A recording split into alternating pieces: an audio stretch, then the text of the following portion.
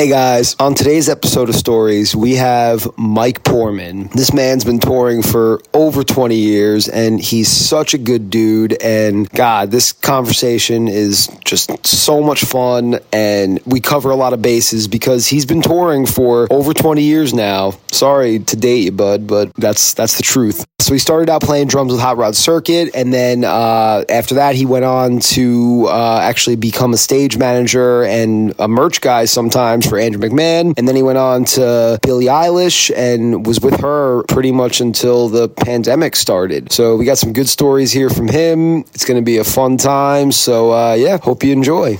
Peace out.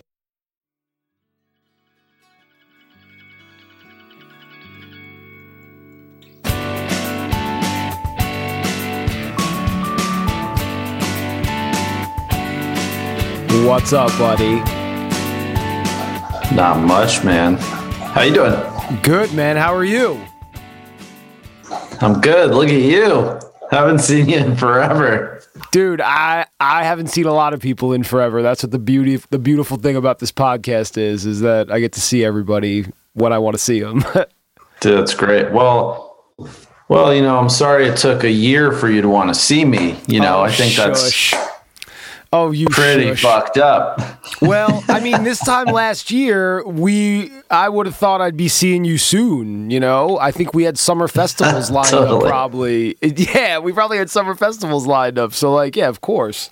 No, well, yeah, actually, let's see, when is it? If it's February, yeah, at this time last year, we didn't know. It was business as usual, man. So. Yep.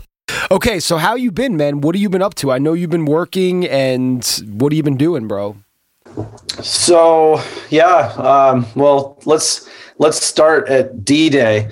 Got sent home March 13th, as March 12th and March 13th were like the D-Days for everybody pretty much. So, got sent home from tour, and it was kind of Live Nation's going to revisit this March 31st. Like, yeah, we'll definitely be back within a month. Like, I'll see you in a month. Like, no big deal. Okay, cool. So little did we know this was a little bit of a bigger thing than anyone thought. So just slightly. Just a little bit. Yeah, I got home Friday the 13th, and God, I didn't know what the fuck was going on. So as we started just getting kind of more and more correspondence. Oh, well, March 31st rolled around. It looks like it's a bigger deal. Like, we're trying to figure it out still. Like, we'll check back in with you at something like mid-April or whatever, once we hear more from Live Nation. And then I think potentially it was by like the end of April, pretty much everybody had heard like, yeah, nobody's going anywhere. It's over. So we got an email right away from management saying like, hey, we don't really know what's going on, but best to just brace and prepare yourself for anything that's going to happen. So here's a couple things we would advise doing. Start doing that stuff, and we'll stay in touch. So went on unemployment, first time in my life, which because obviously before this, if you were self-employed touring guy, like, you couldn't get unemployment, So it was nice that the last 2 years or so I've been W-2'd. And obviously now this time around, they let 1099 people get it as well. But I know it was still very difficult to get. Yeah. But I went on unemployment and then just kind of hung for a little bit till maybe toward the end of May. I was doing just stuff around the house, like working on projects in the house. This is the first time since I bought my house now almost 3 years ago that I was actually home to do anything around the house. So, started just making like little home improvement projects and really making this feel like a home for the first time in almost 3 years. So, started doing that, but then I just started getting like super, super antsy, just like everybody. Friend of a friend, I don't know if do you know Sooner Ruthier? She tours, I forget who she was with most recently, but our production manager, Nicole, and Sooner are really good friends. Mm-hmm. So Nicole hit me up one day and she's like, hey, so you remember Sooner? You met her? Yeah, totally. She lives in Nashville. She's got a friend that has like a cabinet shop, and they're doing some big cabinet install for this like apartment complex or whatever. They're looking for people. So you should hit this guy up if you want to do some work. So hit the dude up, talk to him. He was like, yeah, man, come on down. We could use the help. I can pay you cash under the table for like the first month, and then we'll kind of figure it out from there. So long story short, I show up the first day. This other guy is there, and I'm like, man, this fucking dude looks super familiar to me. He comes out of the building. He's like, oh, hey, what's up? Like, blah, blah, blah. We're talking. I'm like, yeah, it's my first day. Yeah, it's my first day too. Dude, where do I know you from? He goes, well, did you get the job through Sooner? I was like, yeah, totally. He's like, well, I just moved here a couple months ago. I'm working for Live Nation. I'm one of their production managers, but I used to be with AEG in Denver. It's Joe Cisak, who used to put on shows in fucking Denver. So I'm sure you've met Joe a million times too. Dude, what? That's sick. Yeah. So Joe and I start working. We're literally in this warehouse building these prefab apartment, like kitchen cabinets, basically, like open the box, glue them, staple them, throw them on a truck kind of deal. Uh-huh. By 2 weeks in, because we're touring guys, we know how to pack a truck. We've got the truck packed more efficiently. And the dude running the shop basically puts me in charge of the shop. 2 weeks into working there, which was hilarious. Oh, man. I didn't last more than a month because I ended up actually getting the job. Well, actually, no, I was there for almost 2 months. I ended up getting the job that I'm in now, which is for this company, 1767 Designs. It's in Nashville. It's a e-com business that's basically building art and furniture from reclaimed wood, like the lath from behind the plaster walls in the old houses here. Whoa. So when people are renovating or tearing the shit down, we essentially go in, we'll do the demo for them, basically for free in return for the wood that we make artwork out of. So it's been really cool. I've been doing that since the end of June. But yeah, I mean, the owner has two other businesses, a custom furniture business and a design build business, construction business. So he wanted to step back from the artwork side and focus on growing those other two businesses. So I came in and I've been pretty much running it now for the last almost 9 months. So dude, it's been cool. That's a nice little turn. It's a nice little pivot. I like that. Yeah, I mean, dude, that's, it's so funny because, I mean, you know me, like I'm definitely really hard on myself. I'm not a pat myself on the back kind of guy. Mm-hmm. And somebody said to me like 2 or 3 months into that gig, they're like, man, I'm not surprised you got that. I've known you for like 15 years. You've always been about the pivot. He's like, I don't even remember who said it to me. You've been really good about pivoting when you've had to always. I'm like, I never thought about that, but yeah, I kind of not kind been of about bro. that life. You are about that life, man. I mean, like, let's check it out. So, all right, when did you start touring like full time? 1998, essentially. Who was that with? That was with my indie band, Shyness Clinic. So actually, it wasn't like full time. We toured a bunch. Okay. 98, 99. Damn. And then I started, I mean, dude, fuck, I just turned 45. Damn, you don't look a day over 30, my friend. You look great. Well, it's the lighting. It's that head of hair. Look at that hair. It's great. You look great. Well, thanks, dude. No problem. So I started with them, and then I was still playing in that band when the Hot Rod thing came around. So essentially, I went, do you remember that band 6 Going on 7 from Boston? Did you ever check them out? I haven't heard of them. Kenny, have you ever heard of them? Nope, Kenny hasn't heard of them either. If he hasn't heard of them. Hi, Kenny. I didn't know Kenny's off camera. So I went to a show, Middle East Upstairs, with my friend Josh, who was the bass player singer for 6 Going on 7, my roommate at the time too, to see Hot Rod. He had done shows, Saves the Day, 6 Going on 7, and Hot Rod Circuit had done shows a few months prior. Oh, wow. And he was like, oh yeah, I'm going to go see my friends. Like, do you want to come to the show? I was like, yeah, fuck, why not? So I'd never heard Hot Rod, never seen him. So we went to the show and checked him out, and it was great. It was a fun show, a lot of energy. It was my first time seeing him, and that was when Wes was still playing drums. And yeah, like maybe, I don't know, a month after that, Josh called me one day. I was just sitting at home and he was at work. And he called me. He's like, "Hey, you remember that band, Hot Rod Circuit, that we saw last month?" I was like, "Yeah, totally." It's like, "Well, the drummer's quitting, and I put your name in the hat for the new drummer position. I hope you don't mind." I was like, "What?" Pivot. I don't know, dude.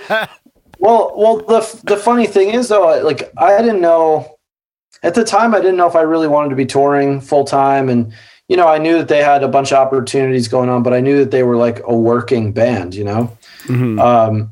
So anyway, he's like, "Yeah, here's Andy's phone number. You should set up time to talk to him." And so Andy and I set up time to chat, and we got on the phone. I ended up talking to him for like 3 hours the first time we ever chatted on the phone. Oh, wow. And I felt like, it's like one of my buds. Like, I've known this guy forever kind of vibe. So we set up time for me to come down and try out for the band, using air quotes or whatever. So yeah. So this was in the middle. They were living outside of New Haven in Shelton, rehearsing at Jay's family's linen company. Wow. So I set up time, and Andy was like, "Yeah, why don't you just learn 4 songs off the record?" So all they had out was the first full length in the EP. So learn 4 songs and then come down and we'll just jam. All right, cool. Call him like the day before I was supposed to go down. I was like, "Hey, dude, yeah, something came up. I'm not going to make it. But don't worry, I learned the songs already, so let's just set up a new time." I hadn't learned the songs yet. P.S. Oh, no. So, I mean, dude, it was wintertime. This was like middle of January, and this was when still, like, winters were pretty bad. Global warming hadn't impacted us as much because, this is 21 years ago at this point. And yep. So set up the second time, I do the same thing. I fucking call him and I bail. And I'm not even thinking about it. I'm like, I don't know, man. I just didn't want to drive 2.5 hours in the snow, for something I didn't know if I wanted to do. Like, I liked the music, I liked the band, and Andy and I were hitting it off. What was the album that was out? What was the album in the EP? If I knew now what I don't even. And it wasn't Sorry About Tomorrow. Sorry About Tomorrow. You played on Sorry About Tomorrow. I play on the second record, which is If It's Cool With You, It's Cool With Me, and Sorry About Tomorrow. Yes. Okay. So yeah, all that they had out was If I Knew. Gotcha.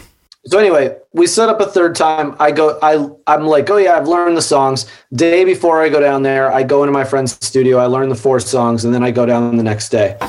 And so I get there, I walk into this place. It's like a pretty big building, like warehouse facility. They did linens for like hotels and restaurants and stuff like that, cleaning and servicing. And we go into this like machine room, basically. They've got all their gear set up with these like massive washers behind them and stuff. And I'm just like, man, this is kind of a crazy setup. Like, cool, like whatever. And I don't know. We played through like 3 of the songs, and Andy stops for a sec. He's like, "I don't know about these guys, but you got my vote." So I was like, "All right, cool." But they were also at that point had been talking to Dan Duggins, who ended up being the drummer after me, who I also knew on the side from my old band, the Shyness Clinic, because we had played a bunch of shows with Lazy Cane, Dan's old band. That was on Doghouse. So Dan signed on to do a tour. So they asked me to join the band, but I couldn't do the first tour. It was like 2 weeks away. It was a tour with Piebald in February of 2000. So Dan was able to do the tour, so he signed on, and he actually did that split 7-inch that we have out on Vagrant that's with the Anniversary. I recorded that. But Dan played drums on it because it was right in that time period where the Piebald tour was about to happen. So, right. Okay. So that was really fun. I mean, it was cool. Like, I had them in the studio and we jammed out. It was fun and to record something before I was in the band. But so anyway, yeah. So that's the start. Like, I joined the band, and essentially we got in the van maybe March, right when they got back from that tour. Played 4 shows out to Lawrence, Kansas, and then we made that second record. They had half the songs kind of written. I wrote all my shit for that. And then over 2 weekends, we wrote the second half of the record over 2 rehearsals, just banged it the fuck out. And what album was this? If It's Cool With You, It's Cool With Me. Okay, gotcha. Right, yes. That's the one that's got like Radio Song, Flight 89, like those songs on it. Oh, yes. But yeah, we played 4 or 5 shows out to Lawrence and fucking made the record out there at the Red House, which is now, or was now, Black Lodge. The Get Up Kids ended up buying the studio, but at the time Ed Rose owned it. We didn't do the record with Ed. We actually did the record with Alex Brawl, who was Get Up Kids front of house guy. Wow. Oh yeah, so it was cool. I know him, dude. That's awesome. So. Man. Yeah, sorry. I feel like I'm just talking, but that's what this is about. Why are you sorry? This is not about me. Fuck me. It's about you and your stories. That's what I'm talking about, man. Come on. So let's fast forward to Sorry About Tomorrow, because that album is like, that's got to be like one of my top 10 albums of all time, in my opinion. Wow. Personal opinion. Thanks, man. I appreciate that. I didn't want to tell you that when we were on tour together, because I know how you get, and I know how you like to, constantly just be the guy. I didn't want to give your ego. Be embarrassed about shit. And hide out. Dude, I remember when you would I remember that night where you were like, Danny, will you please come out with us tonight to the Tiki Bar? Because I never came out. I was like, no, I'm gonna stay on the bus and get stoned. And then I went out with you that night, and it was disaster. And it was a fun night. It was a fun night, though. Come on, you had fun. You admitted you had fun. I did, but I was so hungover from that sugary ass shit. I felt like death the next day. I can't remember do you remember where we were that you went out with us? It was Milwaukee. I can't remember. It was Milwaukee. Oh yeah. We went to Foundation. Yes. It was, yes. And we were the only people there essentially, except for like 2 other people. Pretty much. Yeah. Yeah. That was a fun night, but you're right. That was, that was on the back half of the tour, where on the front half of the tour, I know we're jumping ahead of ourselves. No, it's all right. There's no order in what I sent you. It's just what we talk about. So now we're talking about this. So this is perfect. We can get to everything else after this. Well, the front half of the tour was the Orlando night, which you probably witnessed. No, I wasn't there for Orlando. Remember? Where were you? Connor was there. I was in Europe. Oh, yeah. That was the tour. Okay, so for anybody that's listening, this is what I had to do for this tour. I started the Andrew McMahon tour in Arizona in like the beginning of January. That was the first show in January. It was January. It was. So I did about 10 days of that tour, and then I had Connor, my dear friend Connor, everybody's friend Connor, everybody's dear friend Connor. He's just the best little adorable guy in the world. And I had him cover for me for 2.5 weeks for Andrew McMahon, while I flew to Europe and did Brian Fallon and Craig Finn. And then we did the last show on that tour in Ireland. I got on a flight, pretty much stopped at my apartment, picked up some new shit, flew out a couple hours later, and then the next day after that Fallon show, started the tour with you guys again in Detroit. Yeah, you were definitely a little grumpy the first 2 days, but you got back in the swing. Oh, dude, I'm so glad that you came back. It's so much fun hanging with Connor too. He is one of my all-time favorite tour friends. But I guess that was the second tour you and I did together.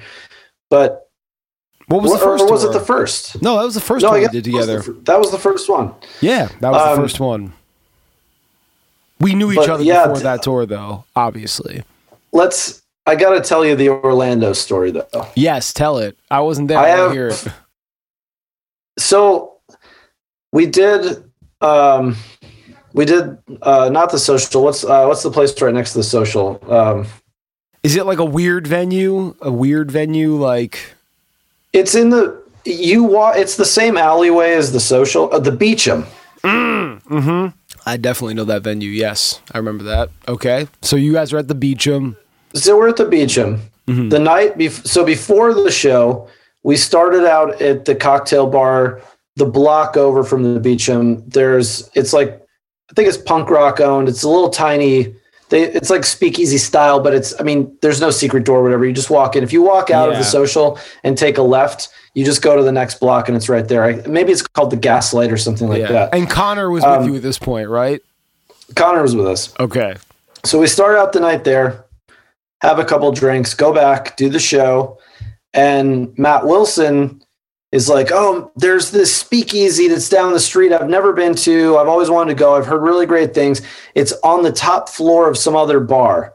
So we go down, we try to find this place. We can't really find the other bar. We go to like one or two bars on the way there, find the other spot, go upstairs, and we get in and we're just hanging out. And they have this so the bar is pretty cool vibe. It's inside, and then they've got these big plate glass windows at the back side of the bar. And then they have this basically like a little rooftop deck, but it's enclosed. Like, it doesn't have a view. It's got some pretty high walls, but they have a really big, like, family style table out there. Oh, nice. So we're inside the bar, and Alex Perkins and I are sitting in some seats looking out of the window, and there's this really large group of people out there, and they're celebrating something. So we all end up outside sitting with them, and it's this group of Saudi Arabia graduate students. They've just finished school, they just finished the semester or whatever,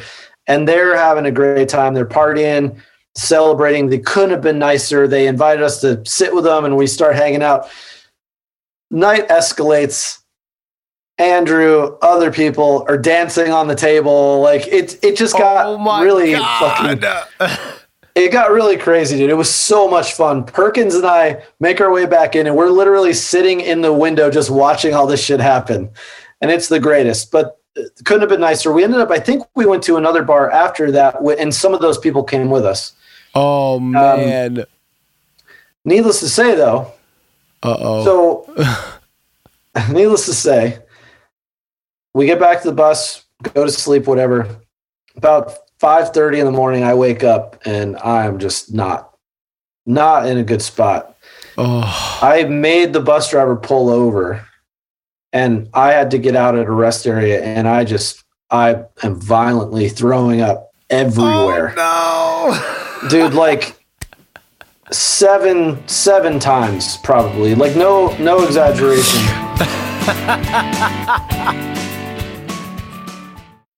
Hey guys, here at Stories, we support family-owned small businesses. With that said, we want to promote our friends over at Purgatory Roasters in Middletown, Connecticut, and they want to give you a discount on their amazing coffee. Use the code STORIES for 15% off your purchase at purgatoryroasters.com. They are open for in-person service as well at their facility in Middletown, Connecticut. It's in the Factory Square building. So if you're on the East Coast, check that out. Also, they're all about punk rock and skateboarding, and I'm all about both those things, and I love their coffee. It is amazing. Check it out. Get the discount. 15% off Stories, purgatoryroasters.com.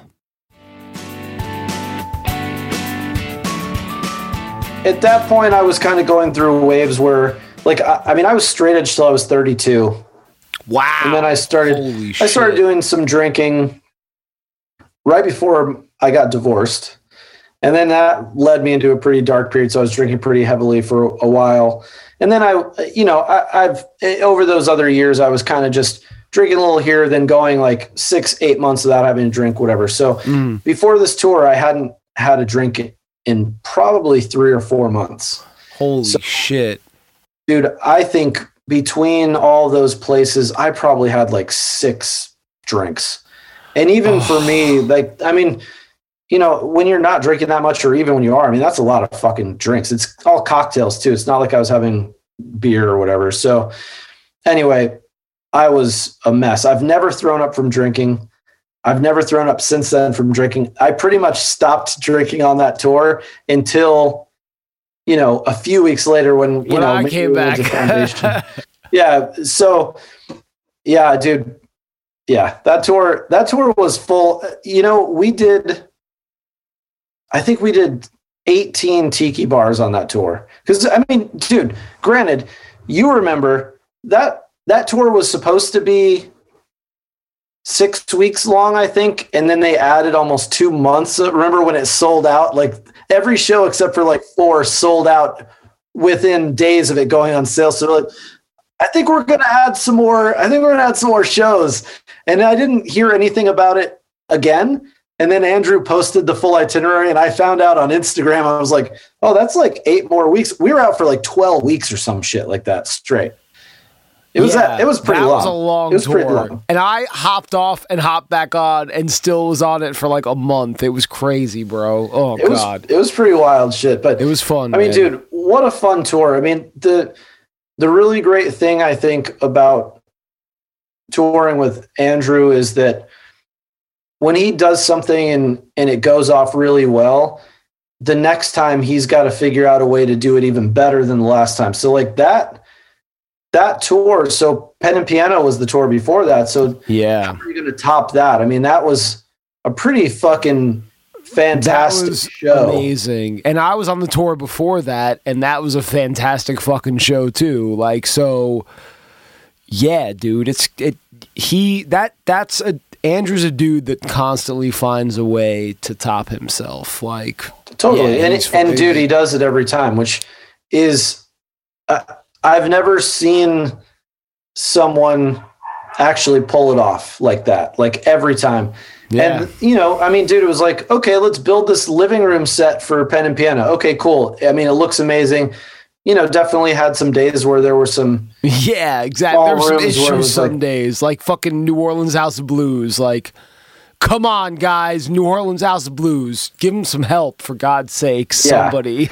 Yeah. Live Nation, put some money there, motherfuckers. Dude, yeah. But then, you know, the next word's like, well, how are we going to stop it? Let's build a fucking house on stage. Mm-hmm. And, you know, wheeling him out from the garage every night and stuff. I mean, dude, it was just a fun show. It was good, and man. Kids fucking dug it. I mean, touring with Floor was so much fun. Those guys were so fun. Grizzfolk, I mean, couldn't have been with nicer people, you know? Oh, man. And, like, just the crew was great on that tour, too, man. Like, fuck. Yeah. Like, yeah, I mean, dude, I mean, you had, just from crew perspective, you had Taylor with Grizzfolk, fucking hands down one of the nicest dudes. I still talk to him. I just talked to him the other day. And then great guy. Fucking Matt and I mean the Floor guys were cool. Like you know, and our crew too. I mean, like our camp, like we had a bunch of good guys too. Our bus driver Stu, what a fucking guy, dude.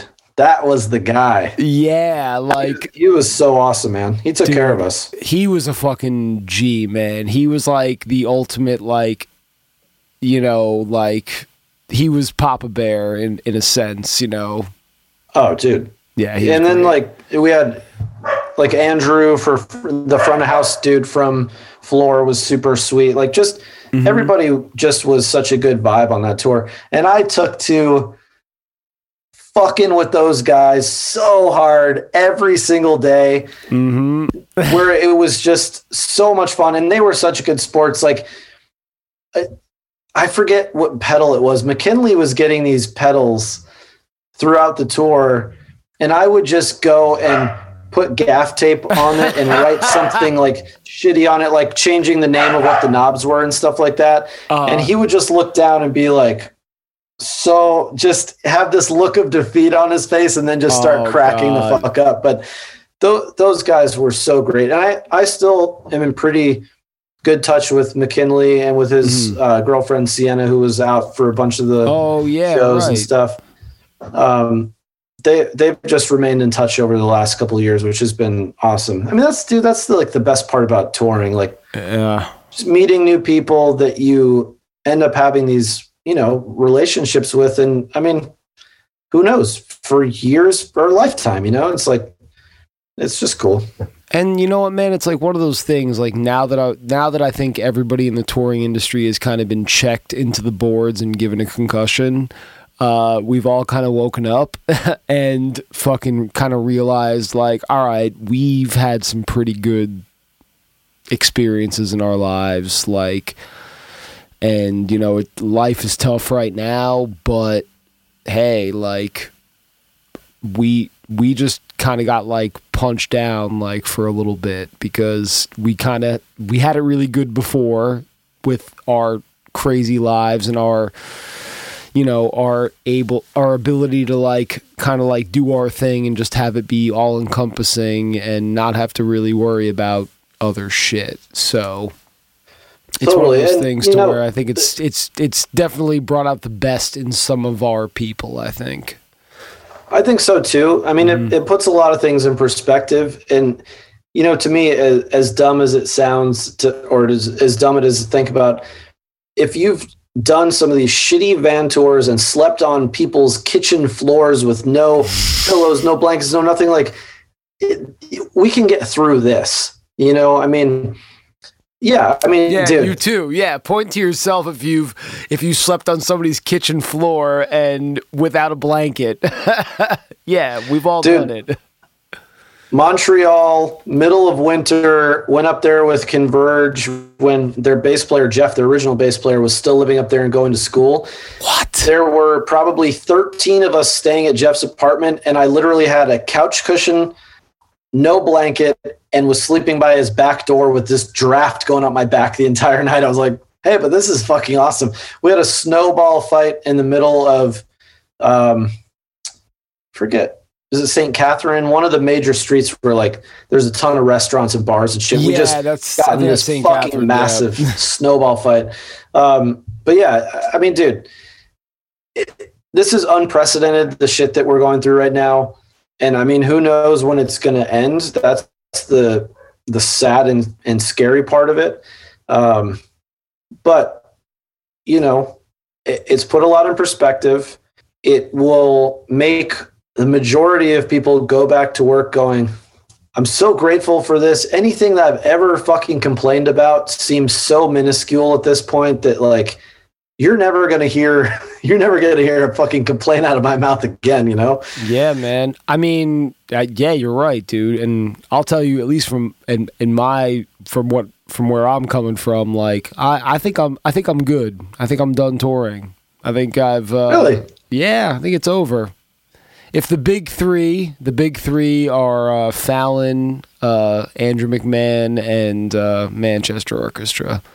Those are the big three. If the big three need me, I'll come out with them. But other than that, I'm good. I got everything I wanted out of it. 18 years of traveling the world, doing this shit.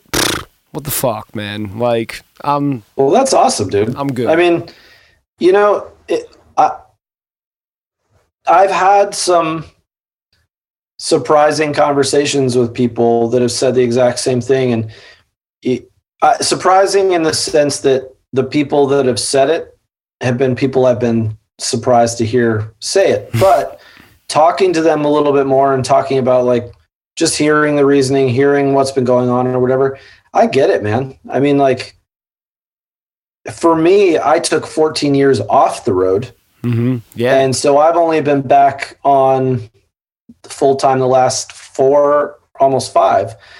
And to me, it's given me, like, being home. I've been so grateful to have the time with Corinne, and I've been so grateful to have the time with the dogs and, you know, the few friends that I've seen. I mean, we've been super safe, not going out, not eating out, not doing anything, not really seeing anybody. We just have our small little pod of neighborhood friends that we've been seeing. And,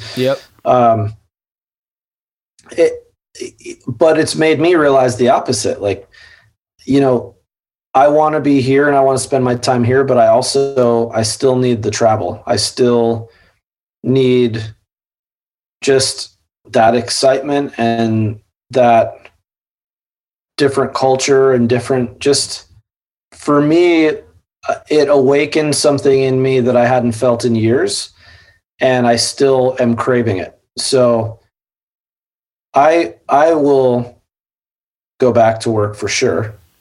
But I mean, dude, good on everybody that's taken this year to think about what's important to them and make those decisions, like, dude, I applaud that. I think that's a huge decision, Danny, for you. And I think that, like, if you found happiness elsewhere, dude, not a lot of people can say that, so. Okay. So wait, let's preface this. So while me and you were on tour together, you got the emails and you were getting offered the Billie Eilish tour. I had no idea. I was just a typical idiot, like man in his mid 30s that was like, wait, who's Billie Eilish? Dude, I didn't know either, man. I mean, but yeah, so let's tell this little journey of yours. Well, so we were in LA. We were in LA doing rehearsals with Andrew for something it was November of 2018. So it was for like a one-off or something before the tour happened. Or maybe it was band rehearsals before the tour happened. I can't remember, but either way, I was out there. And before I went home, I had been talking to my friend Brian Marquis, who was in a band called Therefore I Am that was on Equal Vision. I recorded both their records years ago, 2007, 2008, I think. So Brian and I had been friends for a long time. He had been working with Billie, was tour managing her basically from the beginning since she was in a van, and it was just, her and her dad and mom basically. So we met up for dinner. I hadn't seen Brian in a little bit, but we stayed in touch over the years. And so we were just catching up. He was telling me about the gig, and he was like, oh, things are starting to kind of take off. So she still hadn't really hit that kind of, I don't think she still hit the fucking peak. I think she's still going up the hill. She has so much bigger to get. That's the scary thing, but in the best way. Oh. So Brian was just telling me about it. And I've been telling him what I've been up to with Andrew and doing the Thrice tour and all that stuff. And he was like, yeah, so I don't know, like we may be looking for somebody next year. We're not really sure. We're just kind of figuring it out now. I was like, and me, I'm really bad at selling myself, and I'm really bad, even with friends. Like, I just feel scummy about that shit. I was like, well, cool. Keep me in mind if we could work together, I'd be stoked, And mind you, dude, other than any of the tour videos that Brian's posted, I've never listened to Billie.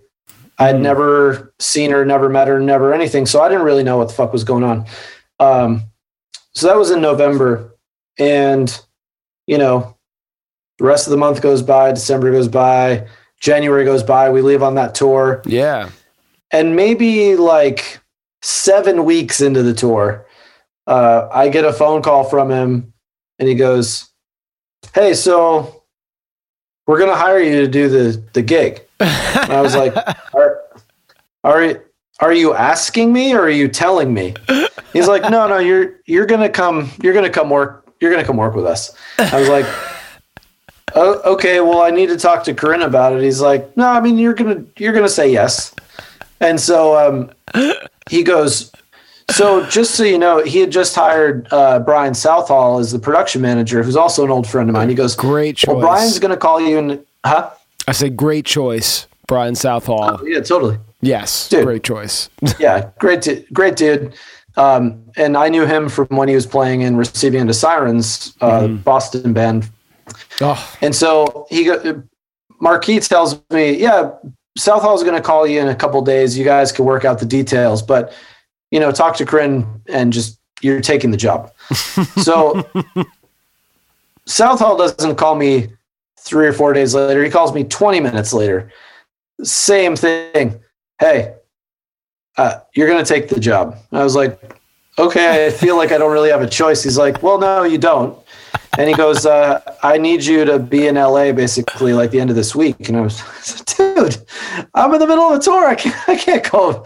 He goes, no, I need you to quit. And I was like, nah, dude. I said, here's the thing about me. I go, I'm a loyal guy, and you're going to want me to be a loyal guy for you. So there's no fucking way I'm quitting. I'm not going to go to Andrew and go, hey, dude, sorry, I know we still got like 3 weeks left on this tour.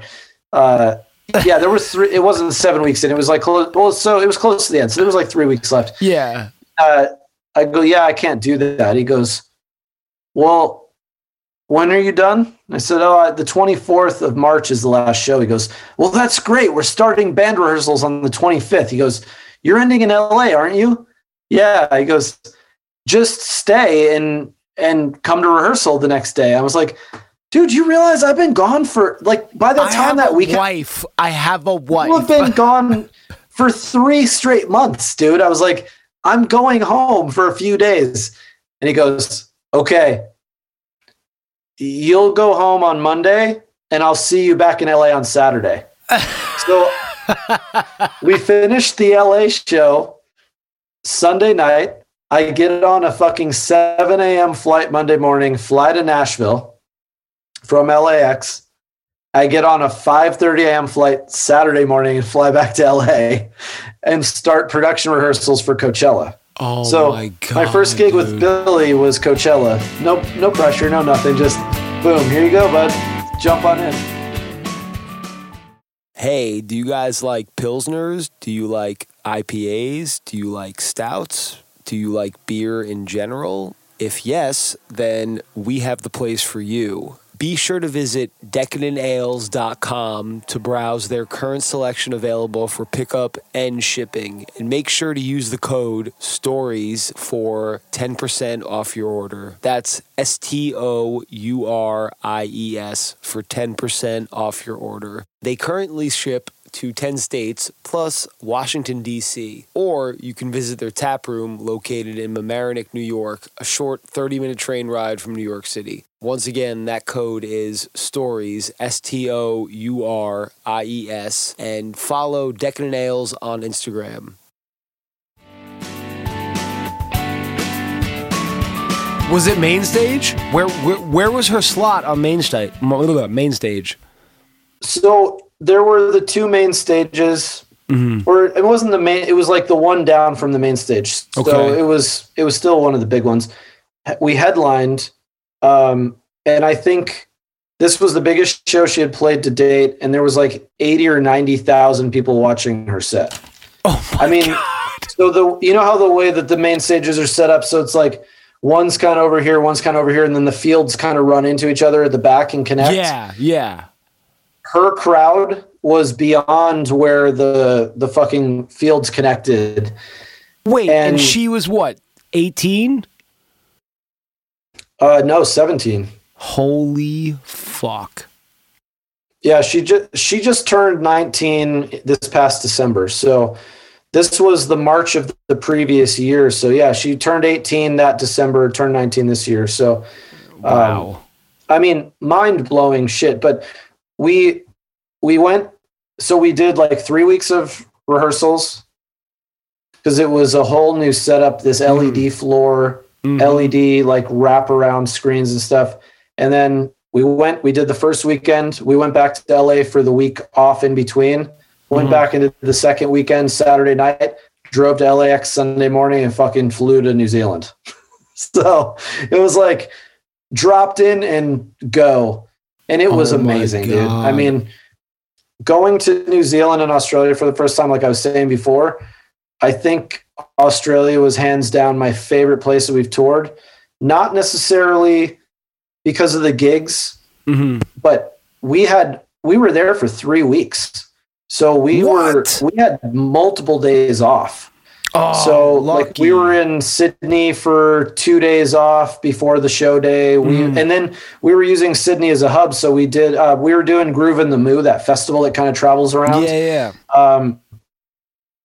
Which was super fun, but like we'd be in Sydney, then we'd drive out like 2 hours to do a show and then come back. We'd be in the same hotel for almost a week. Oh, so, dude, that's amazing. Same thing like Brisbane. We were in Brisbane for a couple days off. Like anywhere that we went, Melbourne also, we had a full day and a half off there. Like we got to really go and explore and see shit, eat some great food.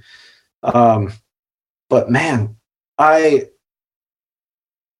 just, we were in there for that first week and I was like, man, if this is what it's going to be like, I just can't even believe this ride I'm about to be on. Yeah. And it was just like that whole year was just incredible, man. We went to Russia. I'd never been. We did Moscow and St. Petersburg. Never been there before, which was incredible. I mean, dude, Moscow was so beautiful.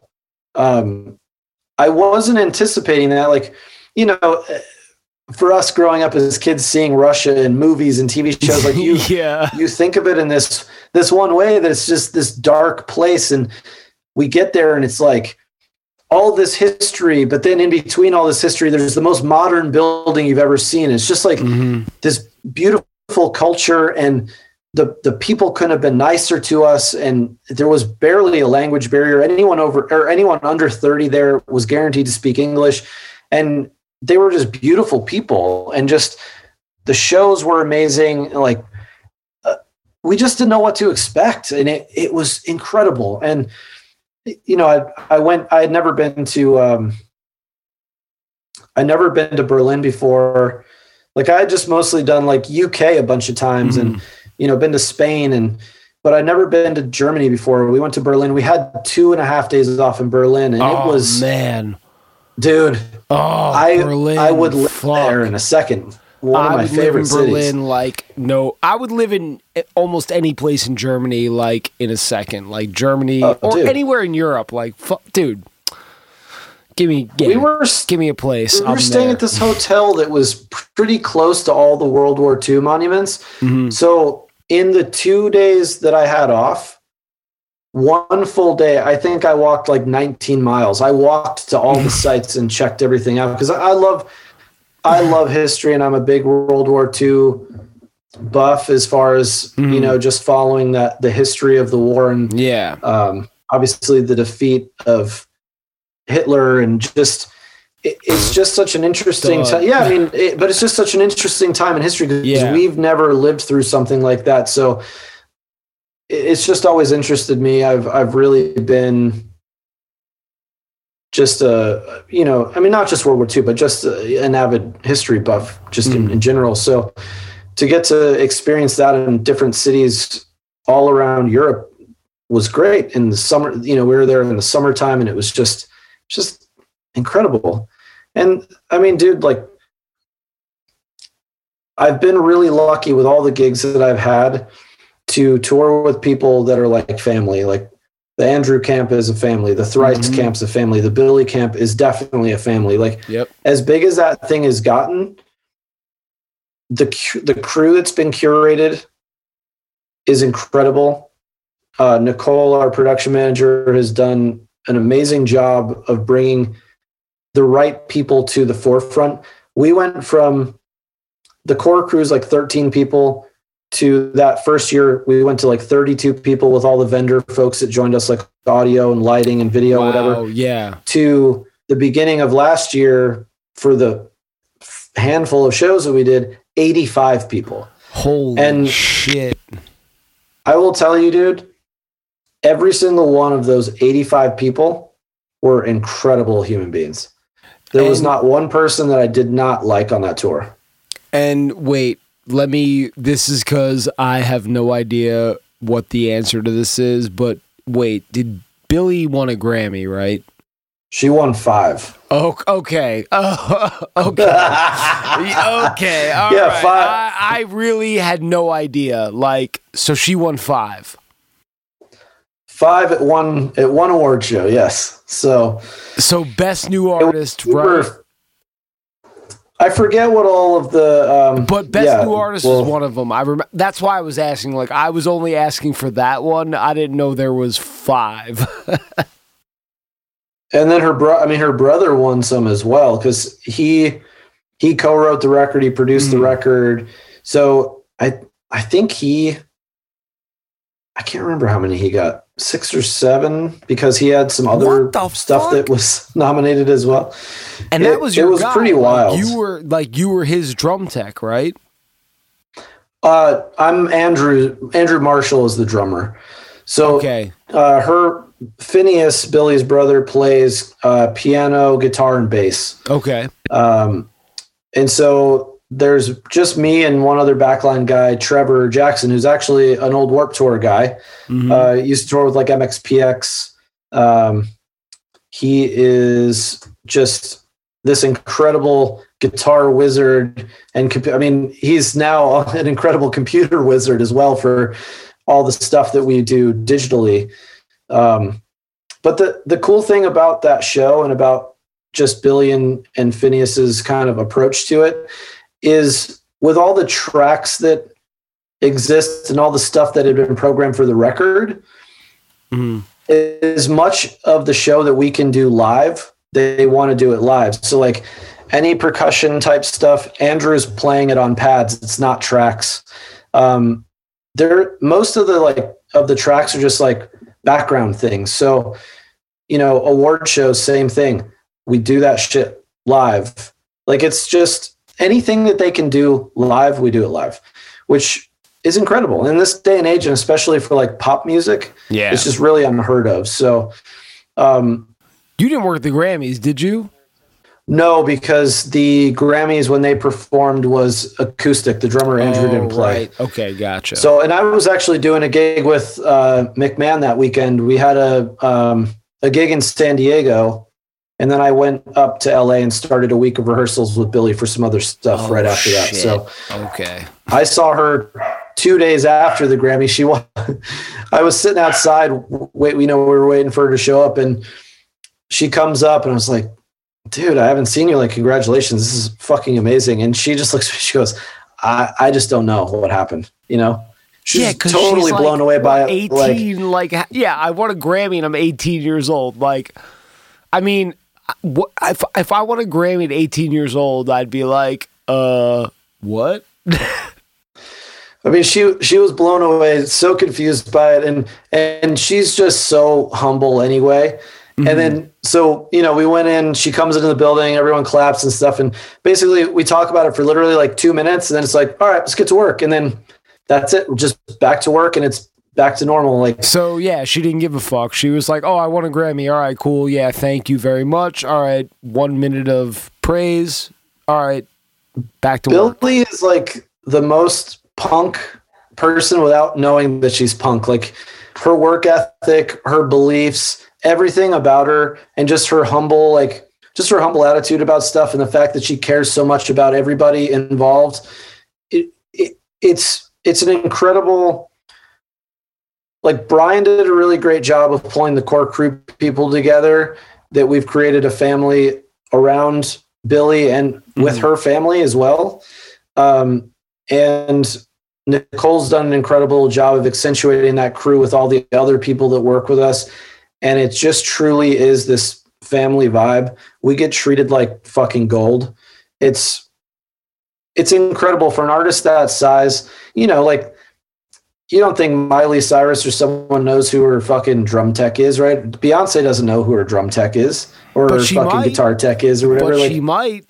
But she might. I'm just using it as an example. I know what you're saying. I know what you're saying. In most of those cases, like, those people are doing their thing. They're so focused on that, and like the other stuff is just kind of peripheral, Yeah. But like, I mean, Billy cares about everybody on the crew. She knows everybody. Same thing with Phineas. Same thing with Andrew. I mean, we all have great interaction, and like, even on that, the one day off that we had before we got sent home, we were in Raleigh, and Billy wanted to go do a ropes course. And so the whole core crew, like the 13 of us, we all went with Billy and her family, and Brian and our, Lauren, our assistant TM, and we did this ropes course. Like, Billy just wants to hang out, and it's great. I mean, dude, they're just the nicest fucking people. So anyway, I could go on forever about it. I mean, that's great. Like, that's good when you can go on forever about an artist of that stature who is obviously a good person. Like, that's cool. And like, I know my like 23-year-old sister, like, I bought her a Billie Eilish thing from Target for fucking Christmas. Like, that's like, awesome. You know what I'm saying? Like, that's cool as fuck to me to like know that, like, all right, I'm supporting a good fucking artist who like cares about their crew, So, dude, she just deeply cares about everything that she's involved in, and everything that matters to her. I mean, she stepped up and did so much for getting people out to vote, young people. Man. She crushed it. Ugh. Yeah, I mean, dude, to work with somebody that believes in something, those are the type of people, like, that's what attracted me to working with Andrew as well. Like, having the foundation and being so convicted about something that was so personal to him. Dude, why wouldn't you want to work with somebody like that? I don't want to work with somebody who doesn't give a fuck about anything, you know? No, not at all. It's not rewarding. Nah. It's not rewarding. No, and like, it's not. I don't have to be best friends with people. Like, I'm not expecting to be with the artists or whatever, but like, when you do come out with a relationship with somebody like that genuinely cares about you and you genuinely care about them, I mean, that's even better. You know, the situation is better for it and the experience is better. You know, it's like, dude, totally agree. I never go in expecting that. Like, I'm going to do a job, but if I can work with people that I respect, man, makes the day so much better, you know? Yeah, and I've been lucky enough to where there haven't been too many people I haven't respected that I've worked for. There's been a few, and that's for sure, but they will never be on this podcast. So that's well, dude, you've got a really good roster.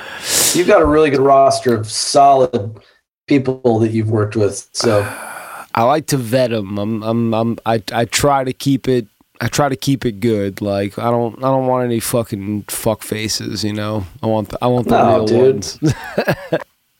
No, hell no. I mean, that's the thing. I mean, it's your sanity and your happiness too. Like, you know, I'd rather say no and sit home than go do something I wasn't totally invested in, you know?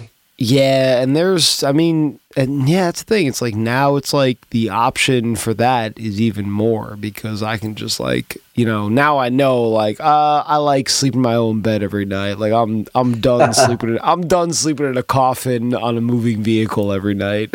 You know? Yeah, totally. Yeah. Okay, wait. Okay, before we go, you gotta, like, give me, like, a little, like, abridged version of the Pen and Piano tour, because I know that was crazy for you. Dude, well, from a merchandise perspective, you would enjoy the fact of some of those venues trying to fit all that stuff into the area that they give you. We did my favorite night of fucking just about to lose my sanity was when we did LA. We did that, is it the Henry Ford Theater? There's some outside place that rarely does shows. They do like there. That was it. I was there. It was the Henry Fonda? No. Henry Fonda. That's it. You're right. Henry Fonda Theater. That's outdoors? Yeah, it was outdoors. Remember, it was built into the side of the hill, and it was kind of it was surrounded. Weird. Yeah. But I do remember. But remember, the merch area was outside of the place, out front of the place on a fucking sidewalk. Nothing around me, just and dude, there was no internet, so I couldn't use the fucking square out there. Like, there was all this shit. And then I think you were there when I was counting out, and the lady was sitting that was supposed to be checking my numbers and stuff was sitting across from me at a table not doing shit, and I started getting fucking mouthy with her. I'm like, "You're just gonna sit there all night? Are you gonna fucking help?" Like, I was so fucking angry. I remember all that. Yeah, I forgot you were at that show. I was at that show. What a shit show. What a mess. And then they tried to fit me, when we were in Boston, they tried to fit me in the at Paradise, that small, tiny little merch closet they used to have there. But then I got them to move me. But anyway, dude, the positive shit about that tour, though, holy shit. What a fucking experience that tour was. Yeah. To be with Andrew, Alan Stone, who I had never met before in my life, who quickly became one of my favorite people on the planet. Mm-hmm. Bobby, who I've known, Bobby and I used to tour together when he was in River City High. Yeah. So I've known him forever. And then Zach, who obviously, I've known Zach since he was 17. I recorded his first 2 records with him. So Zach. To be out with that casting crew every single night. And obviously, like, Perkins was on that tour, Matt Wilson.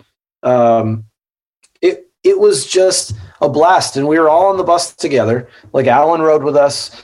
But just to see that show every single night and to see how well crafted it was and how it just all came together. I mean, it took a couple days to really get the rhythm, but it was such a special show. I'd never seen anything like it before, because it was essentially like, Andrew kicked the show off, which was unheard of because he's the headliner. Yeah, and then exactly. He curates the whole night.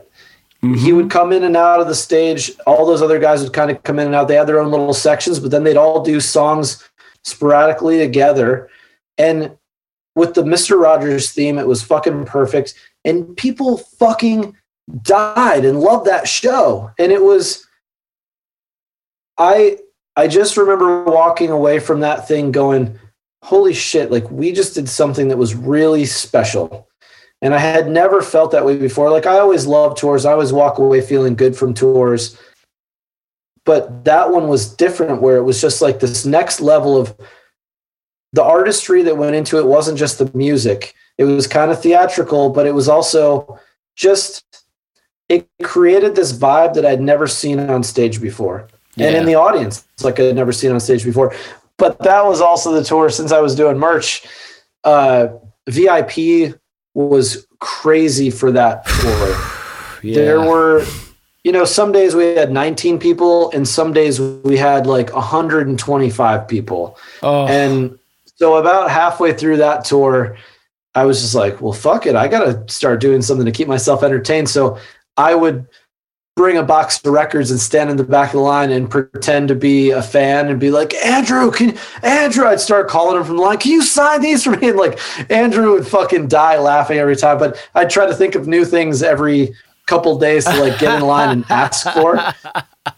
And people, like some of the fans, like obviously, from being out with Andrew, like you get to know a lot of the fans because they're very involved and they really appreciate. I remember that being one of the first times being with him that people were like, hey, we know that you guys put so much into this. Like, thank you. Thanks to the crew. Thank you guys for doing all this work to bring this to us, which I'd never experienced before with other fans, So that was a nice added layer to it. But you'd get in line with these VIP people who, most likely a bunch of them at the back of the line don't know who the fuck you are. So yeah, exactly. They just thought I was some fucking fan being a crazy idiot. So yeah, like what the fuck? Yeah, it was fun. And the funny thing, just going to back to what I was saying about like working with special people, and if you form a friendship with them, it's even better. Beginning of the tour, every day off, like we would have like a family meal. So pretty much everybody would go. Bobby would usually lay back. But basically by the halfway through, there'd be four of us. And then, a week later or whatever, it would just be me and Andrew. Like every fucking day off, me and Andrew would just go and get some food. Zach would join us every once in a while. And then like every night before a show, it'd be like, cocktail time, let's go get one. Me and Andrew would go find a bar close and just have a drink. So I feel like, I've known Andrew off and on for years, like just through different people, not really close, but over that tour, I felt like he and I got a lot closer and just really had this great friendship form from it, which, has been awesome ever since. And it was even, dude, when we did the tour, not last December, obviously, but the year before, 2019, he did that solo tour for 3 weeks. And it was just me, Chris, Andrew, and Alex Noel, our lighting guy, in a van and trailer. And it was so much fun. Wow. Who drove? Of course. This guy. Of course you did. Chris did a little driving. He did pretty well with it, but like through the snow and like mountainous shit, I did most of that driving, which, dude, that shit is hairy, man. Yeah. I forgot how hairy that shit can get. That shit sucks, dude. Oh God, no thanks. I think we all agreed at the end of the tour, like we probably never do a van and trailer tour again if we do that thing again, but don't do that. It was fun, man. And just, Ivory Lane opened the shows. So Ivory and her sister, who tour manages her, and their guitar player rode with us in the band too. So it was just the 7 of us in this Sprinter band, and it was so much fun. Like, we just spent a lot of time together, and there was no drama, no nothing. Everyone was just there to just be super fun and have a good time with each other. So it was cool, man. That was another one of my favorite trips. Like, like I said, with Andrew, just every time is just better and better. And we just had so much fun. So yeah, man. Like, yeah, he's I can't wait for people to hear his episode. I mean, like, I'm sure it's going to drop like shortly before this one drops, but yeah, it's a good one, man. Like, fuck, we have plenty of time for another podcast, so we don't have to get to everything. Yeah, now, totally. Because we gotta save it. We gotta like leave people hanging for this shit. Totally. Yeah. But dude, fuck, this was great, man. Like, we have definitely like at least 3 other episodes in us for sure. Yeah, great, dude. Yeah. I'm so stoked you asked me to come on and do it. Dude, this is fucking awesome. Thank you, man. Dude, thank you. Love you, bud. It's good to see you, man. Hell yeah, good to see you too, man. Peace out. Be good. Stories, an all-access podcast, is hosted by me, Danny Del Donuts. It is produced by Kenneth Fletcher. Our theme music is Storms by Personnel. Learn more about what we are doing for the touring community at stories.net. That's stories.net, STOURIES.net.